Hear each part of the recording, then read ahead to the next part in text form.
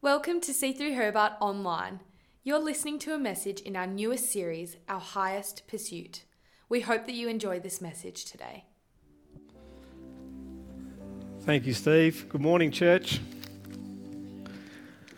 I think Pastor Sean has sold me down the river today when he contacted me about 3 months ago. He said, we've got a spot for you, the end of October, show day weekend, no one will be here, grand final day the night before.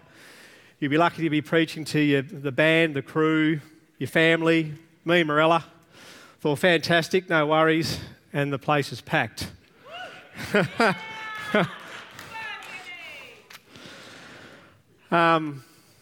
do get a bit nervous up here. It's not because of being short of a word or speaking in front of many, but as Pastor Sean alluded to earlier, I do tend to wear my heart on my sleeve, and my heart is in every message that I do. It takes about 3 months for me to finish a message, about 2 weeks of practicing in the man cave. You can ask my wife. Every night I go out there and spend 20 minutes to half an hour going through it. So it means a lot to me, and the honour and the privilege of being up here is not anything that I take for granted. So thank you, Sean and Morella.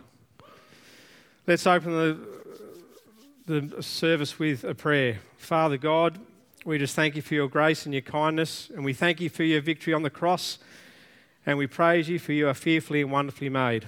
Amen. Pastor Sean asked me to preach on this question: why are you passionate to be a Jesus follower?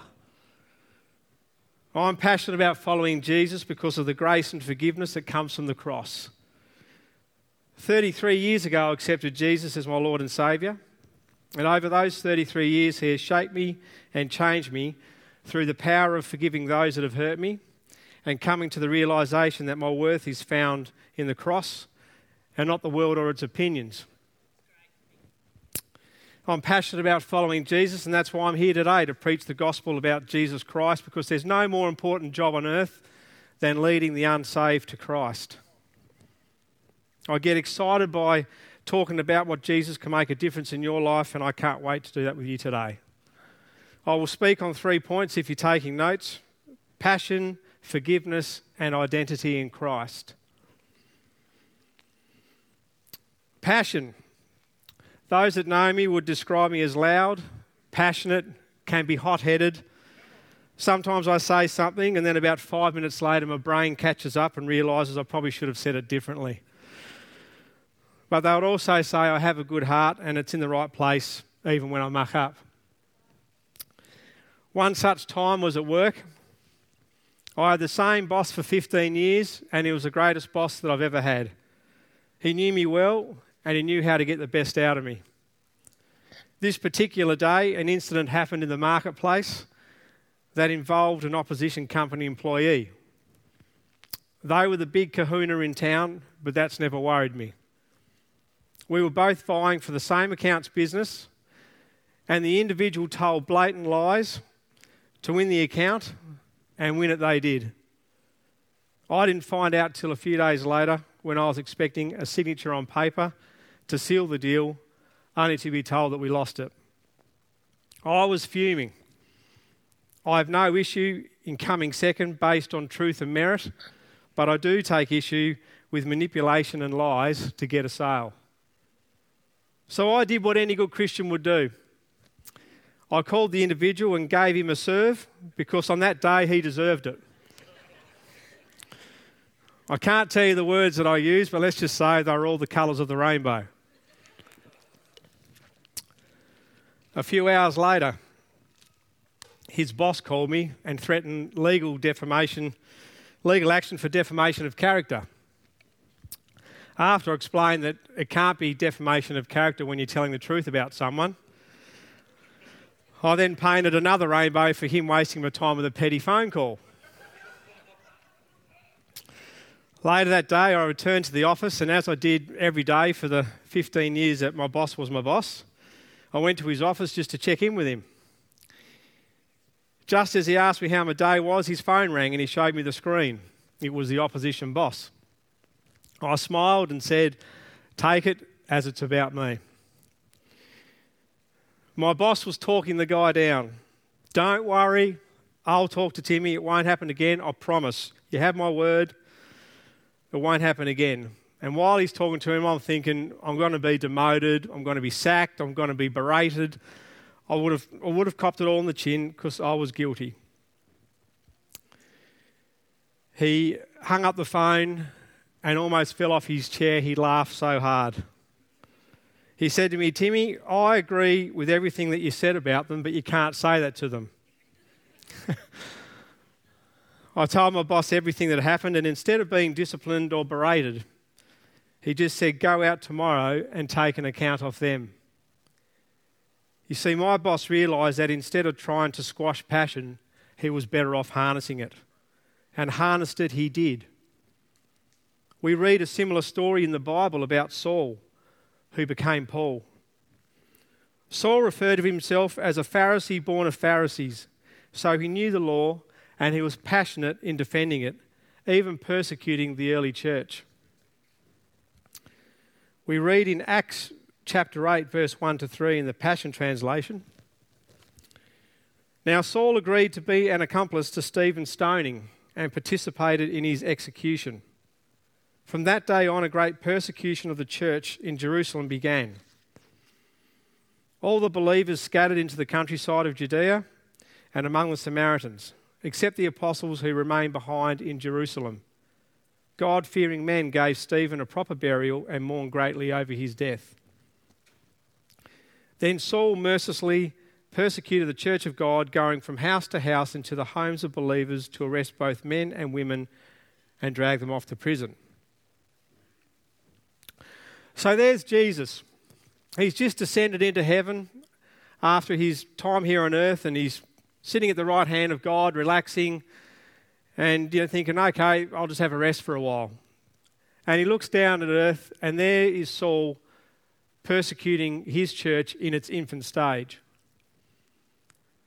So instead of taking him out with a fork of lightning or having the earth swallow him whole or a stampede of donkeys to trample him to death, Jesus had a different plan. And we take it up in chapter 9, verse 3 to 7. So he obtained the authorization and left for Damascus. Just outside the city, a brilliant light flashing from heaven suddenly exploded all around him. Falling to the ground, he heard a booming voice say to him, Saul, Saul, why are you persecuting me? The men accompanying Saul were stunned and speechless, for they heard a heavenly voice but could see no one. Saul replied, Who are you, Lord? I am Jesus the victorious, the one you are persecuting. Now get up and go into the city where you will be told what you are to do. Then we skip to verses 17 to 20. Ananias left and found the house where Saul was staying. He went inside and laid hands on him, saying, Saul, my brother, the Lord Jesus, who appeared to you on the road, has sent me to pray for you so that you might see again and be filled to overflowing with the Holy Spirit. All at once the crusty substance that was over Saul's eyes disappeared and he could see perfectly. Immediately he got up and was baptized. After eating a meal, his strength returned. Within the hour, he was in the synagogues preaching about Jesus and proclaiming Jesus is the Son of God. Passion is good. God is the God of second chances. What was intended to destroy the church, God used to build the church. He harnessed Saul's passion, renamed him Paul, and then Paul took the message of Jesus to all parts of the then known world. Was Paul trained to preach about Jesus? No. Did he see Jesus perform all the miracles? No. He was transformed by the power of the Holy Spirit, and then God used what Paul was born with to spread the gospel. We don't need to be perfect. We don't need to have worldly qualifications to spread the gospel of Jesus Christ. All we need is a heart for him. We all have passion in our lives, and when we know who we are in Jesus and that he loves us unconditionally, it is then that we realise we are a child of the King, and that passion comes out of us. Passion isn't being out front or on stage. It's about digging in when it gets tough. As Sean alluded to earlier with Stuart Anderson and his team. Come here every Wednesday night if you want to see passion, walking around the building praying for our church. That's passion. When you serve in the house of God in any role, that's passion. I get to see passion every Friday night at my house when my daughter Emily comes here to help lead the youth. Try telling her that she can't come for a family commitment and she'll argue with you till she's blue in the face. Forgiveness. 1 Samuel 17, 23 to 28.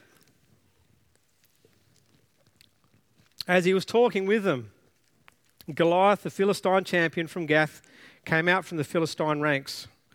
Then David heard him shout his usual taunt to the army of Israel. As soon as the Israelite army saw him, they began to run away in fright. "Have you seen the giant?" the men asked. "He comes out each day to defy Israel. The king has offered a huge reward to anyone who kills him. He will give that man one of his daughters for a wife, and the man's entire family will be exempted from paying taxes." David asked the soldiers standing nearby, "What will a man get for killing this Philistine and ending his defiance of Israel? Who is this pagan Philistine anyway, that he is allowed to defy the armies of the living God?" And these men gave David the same reply. They said, "Yes, that is the reward for killing him." But when David's oldest brother, Eliab, heard David talking to the men, he was angry. "What are you doing around here anyway?" he demanded. "What about those few sheep you're supposed to be taking care of? I know about your pride and deceit. You just want to see the battle." One of the biggest passion killers in your life is bitterness that comes from unforgiveness. We all experience hurt and we feel justified in not forgiving the perpetrator, but in the end, it only makes matters worse for ourselves. The Bible is very clear about dealing with forgiveness. Matthew 6, 14 and 15. "And when you pray, make sure you forgive the faults of others, so that your Father in heaven will also forgive you. But if you withhold forgiveness from others, your Father withholds forgiveness from you." As I mentioned earlier, Jesus has shaped my life over 33 years, and there's been no bigger contribution to that for me than forgiving others. Forgiveness is a trained response, nothing more, nothing less. The more you do it, the easier it gets. Jesus carried all our hurts on the cross. And when we choose to carry them instead of him, like withholding forgiveness, then we are saying that Jesus can't possibly deal with our hurts. And that is wrong. I'm no theologian, but the Bible never lies.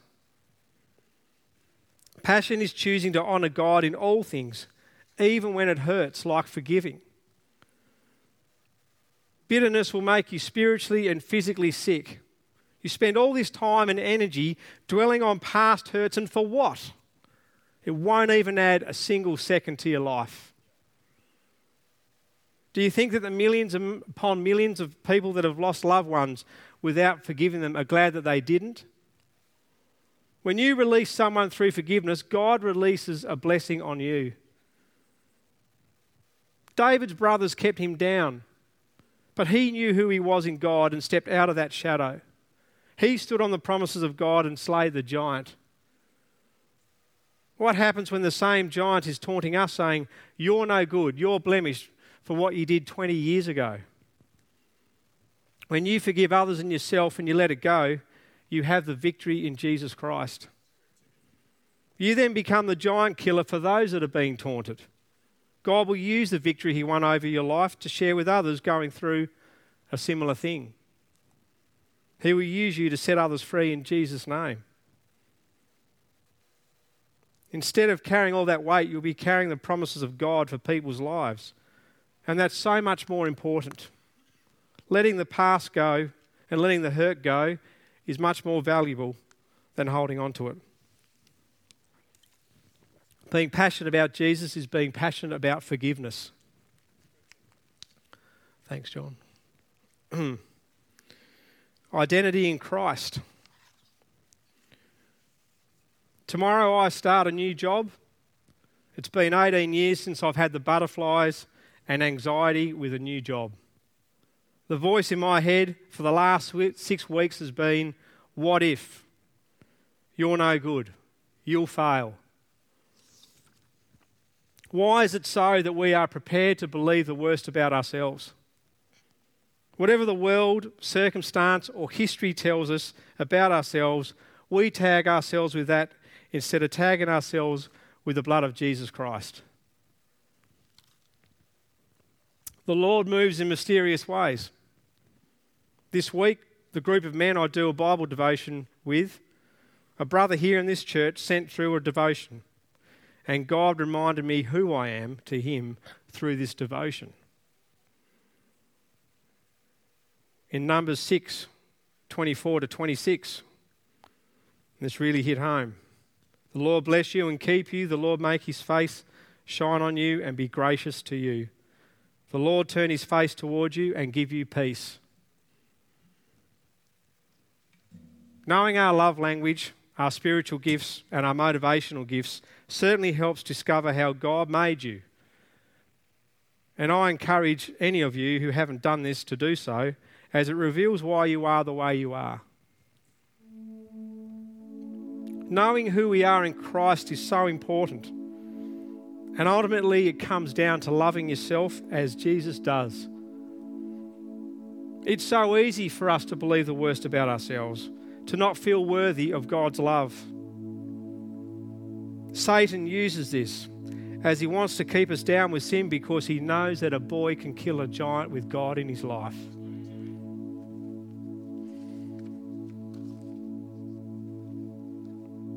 One of my favourite days of the year is Anzac Day. Attending the dawn service each year is truly wonderful. This year we stood at the end of our driveways due to COVID. While the setting was different, the flames still burned. The last post still brought tears to my eyes when I thought of the sacrifices people have made for our country. I love watching the stories on TV about the Anzacs, and one such story in 2016 made me smile.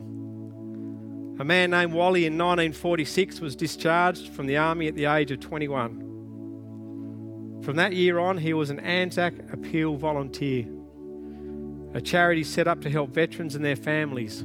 70 years straight, he never missed the opportunity to stand outside a supermarket and rattle the tin to collect money for the charity. The reporter asked why he's done it for so long without missing a single year, and Wally simply replied, "I do it so that those who need help can get it." What a legacy. In Mark 11, there's the story of Jesus going to the temple and throwing the tables and benches around as they weren't honouring God with their offering and sacrifice. In the Passion Translation, verse 16, it says that Jesus wouldn't allow them to use the temple courts as a thoroughfare for carrying their merchandise. What kind of legacy are we going to leave behind? Are our lives just going to be a thoroughfare? Or are they going to be one where we get up every day and rattle the tin for Christ? Are we all in? Or are we getting splinters in our backside from sitting on the fence? Scripture says that our bodies are a temple for the Holy Spirit. Living a mundane life for God will not get people saved. I'm not talking about money. I'm saying, is it enough to just accept Christ as your Lord and Saviour and see out our days here on earth, keeping your head down so you won't get noticed or asked to contribute to ministry? Being passionate about Jesus is giving your best to Him.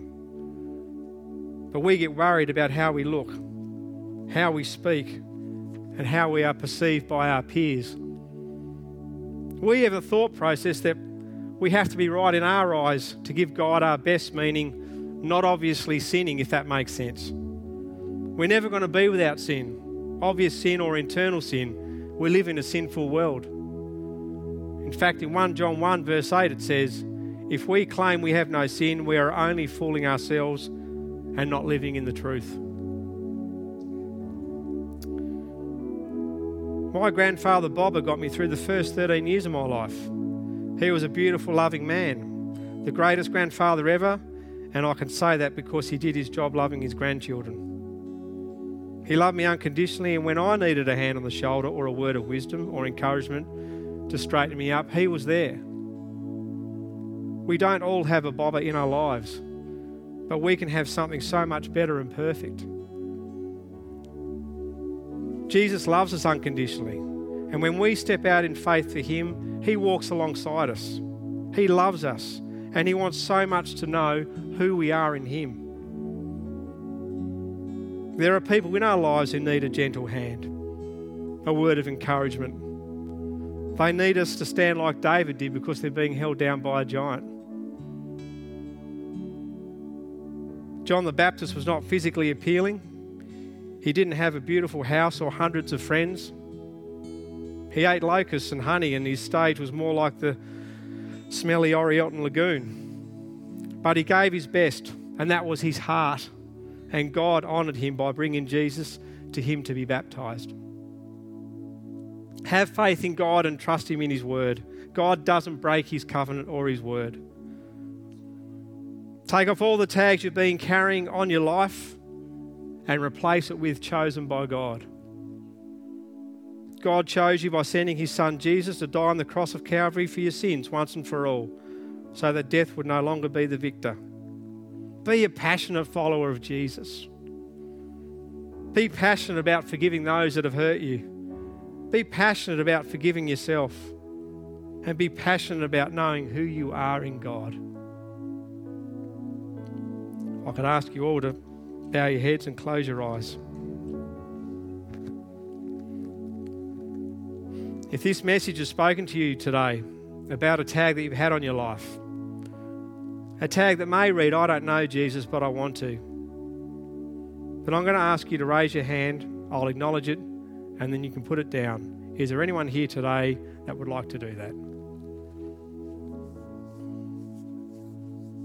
Thank you. I see your hand. Thank you. I see your hand. Is there anyone here today else that would like to do that? Thank you, Jesus. Thank you, Lord.